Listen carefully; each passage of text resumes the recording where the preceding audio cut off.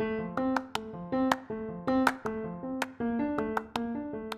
Thursday, April 16th, 2020. I'm Stephen Fee, and this is the Pen Pod, a limited-run podcast from Pen America.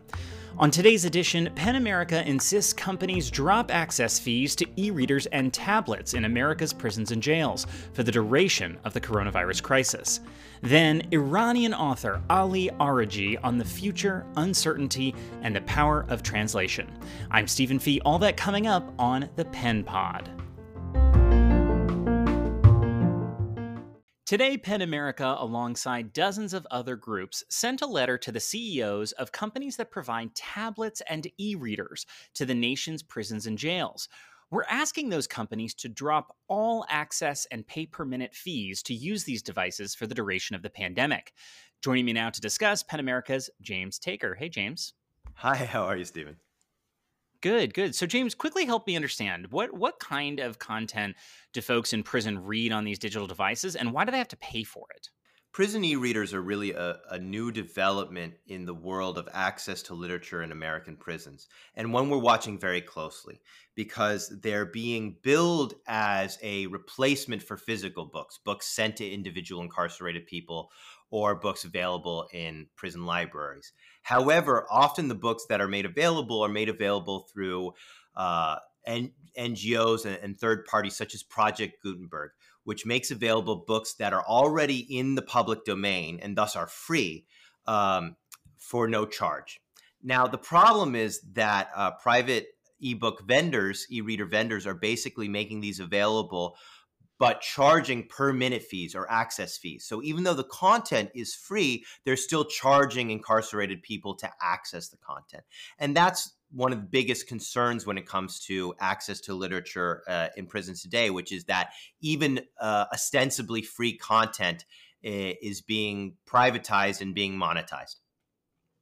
So, I mean, books in the public domain like Jules Verne or Anna Karenina or something where the copyright is expired and the book should be free to access. The companies that make the readers are still charging people per minute to read them. Correct. And it's unfortunately this sort of wickedly ingenious way of getting around the fact that the content itself is available for free. But obviously, from the perspective of access to literature, this is really problematic, especially when one considers the fact that the average incarcerated person, even if they have a job in the prison, is usually making cents per hour, so that these fees are actually really prohibitive to a large percentage of the prison population. So help me understand. So you led the charge in putting this letter together. Why is now the time to waive these fees?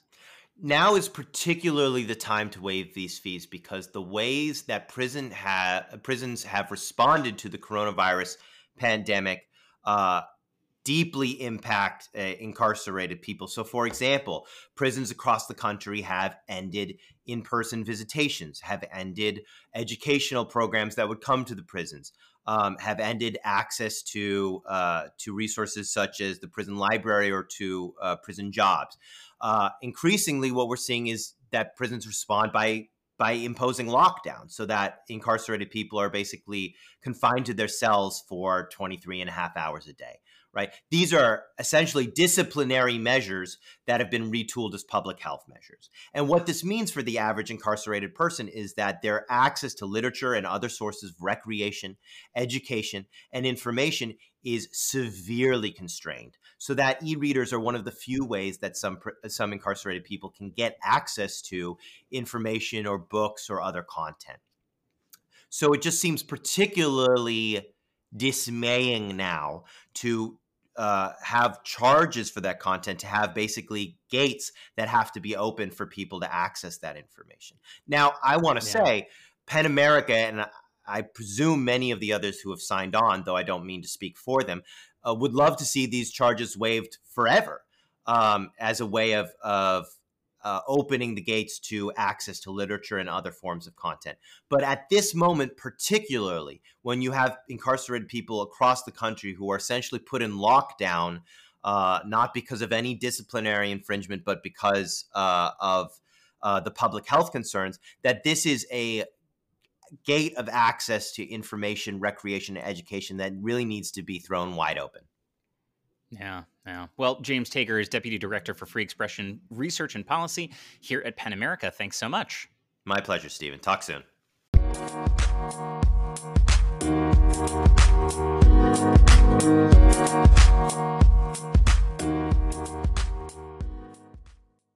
Ali Araghi came to the US in 2011 from Iran. He's worked as a writer and translator, and just this month, his highly anticipated debut novel, The Immortals of Tehran, was published. Ali Araghi joins me now. Hi, Ali. Hi, Thanks so much. So, first of all, where are you calling in from right now? I am sitting in my living room in my one-bedroom apartment in St. Louis, Missouri. And I don't know what's happening in St. Louis right now. Is there a lockdown order? Are you having to huddle in, or is it sort of somewhere in between? We have a stay at home order in. It's not a lockdown, but yeah, we're like we can go out for groceries and exercise, do like emergency work, doing exercise at the park, but just essentials. Yeah, gotcha. So I want to talk to you first about, I mean, obviously the situation in Iran has been so horrific with the coronavirus. And I just want to know, I mean, how's your family? Do you hear from your friends and colleagues? You know, what do you hear about what's happening there? Uh, well, my family has been okay so far, and by okay, I mean they have managed not to get infected so far. Uh, well, my mother had knee replacement surgery on both her knees about 6 months ago, so she had to stay home a lot to recover. So in that sense, she had been practicing some kind of quarantining for some time. But on the other hand, she had to start taking walks after a few weeks to help the prosthetic joints work. But now she has to either skip those walks or shorten them. Most people I know are trying to stay home. Actually, the past 2 weeks were the New Year holidays in Iran. Mhm. Iranian New Year starts with the first day of spring, and uh, and it's a rather social type of holiday. People usually visit their families and friends, and usually they begin with the elder members of the family, like grandfathers, grandmothers, uncles, aunts. So there's this age hierarchy. So you can see that there's this recipe to get the most vulnerable members of the family infected. So people have been canceling on those visits, trying not to take trips. Um, there are cases that it's kind of more scary for them. The situation. A friend of mine, he has MS, and both of his parents are on the older side, and they have Mhm. a positive case in their building, so they have been staying at home. Um, yeah, Yeah, it's quite something. I mean, just how quickly this has sort of overtaken all of our lives. I want to ask you, you know, obviously I want to talk about the book, but you actually had a piece in the New Yorker, and I was really struck by, you know, you tell the story about you first came to the U.S. to study at Notre Dame in Indiana, and that you were struck by people talking casually about their future plans, that they had like a certainty about the future. And first of all, I want to just sort of plumb that a little bit and get your sense of what you mean by that. And secondly, you know, now that we're all facing a certain degree of uncertainty, I wonder if your perspective has changed at all. uh, in that piece, I was trying to make the point that my future back in Iran was less foreseeable than when I came here first.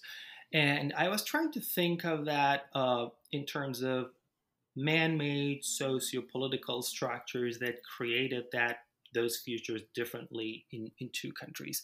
Uh, I was trying to be very personal in that Hmm. article and not to generalize my experience as a kind of typical Iranian experience versus an American one. Of course, these things are not; these societies are not monolithical, and definitely those experiences were not universal. I have no doubt that many people here in the US had much less predictable futures than me, and there were a lot of people in Iran who had much more certainty about their futures. But the key word there was kind of man-made. Um, but man, things have changed here. Uh, so the outbreak in the past couple of weeks has had a very kind of democratic, that's a too positive word, maybe kind of universal or global effect around the world and including here in the US. Um, I feel like it's pretty much the same effect that like we all are now in the same boat, more or less, that we don't see what's going to happen. There's this feeling that all of us are in this together. We don't know if we're going to have our jobs in the next week or so, if Hmm. schools are going to open. So in that sense, there seems to be a very like unfortunate similarity between the two experiences. Yeah, I want to talk about your book, the Immortals of Tehran. I mean, in so many ways, it's a saga. I mean, it follows Ahmad through, really what was this tumultuous 20th century in Iran and truly the world. I'm wondering how much, obviously it's a work of fiction, but how much did you draw on your own family history, family stories, family fables to piece this together? I want to say little. Um, Hmm.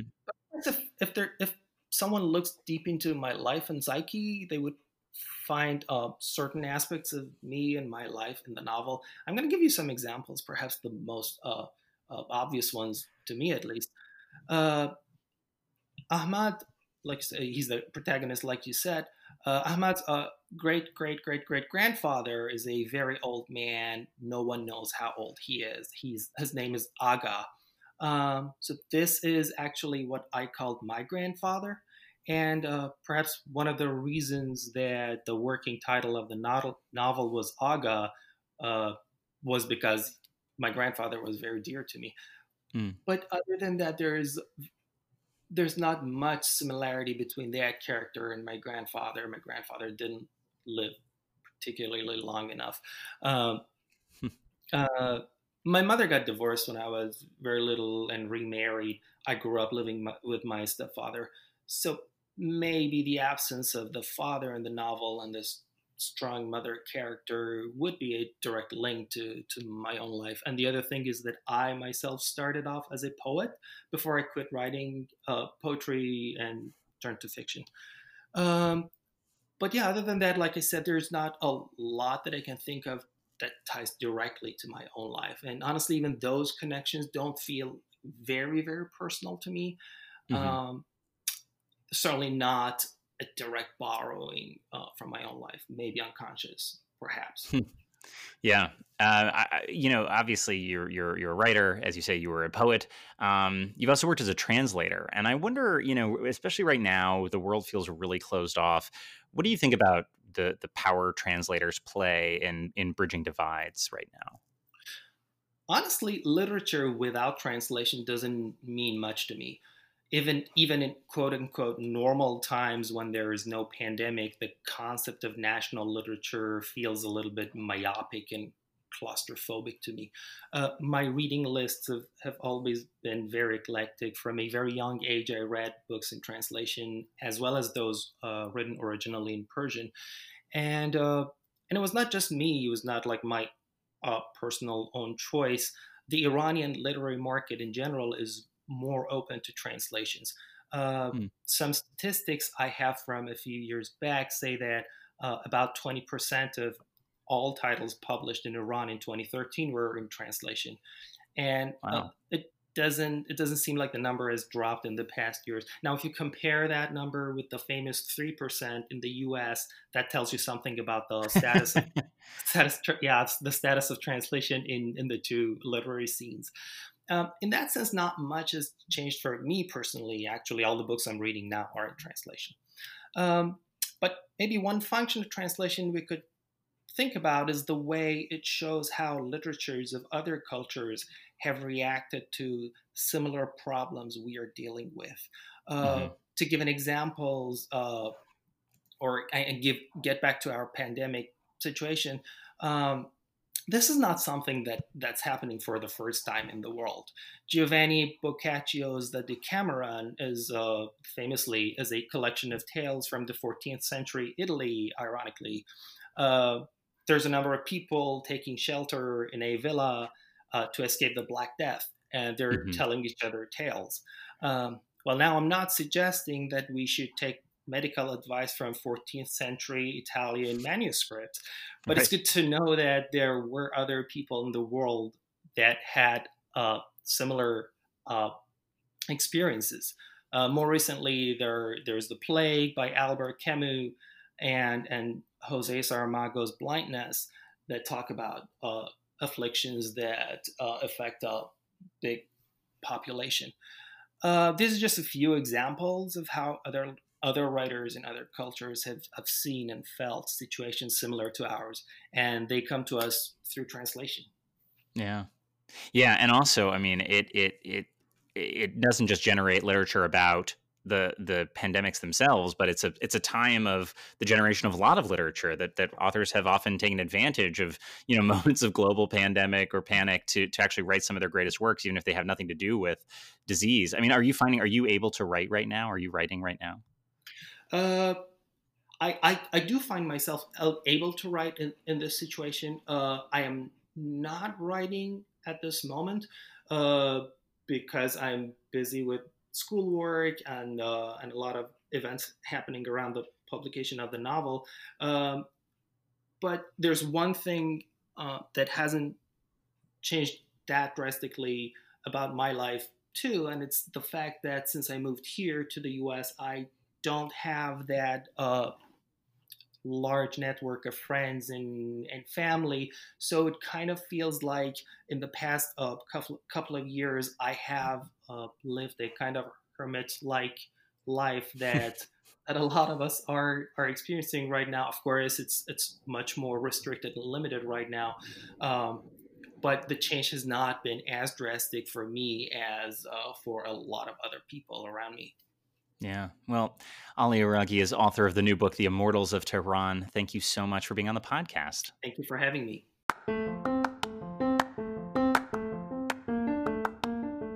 And that's our episode for Thursday, April 16th, 2020. Join us tomorrow for the Pen Pod for our weekly Tough Questions segment with Suzanne Nassel and an interview with film exec Franklin Leonard. You can listen to all our episodes at pen.org. Follow us at Pen America on Twitter, Instagram, and Facebook.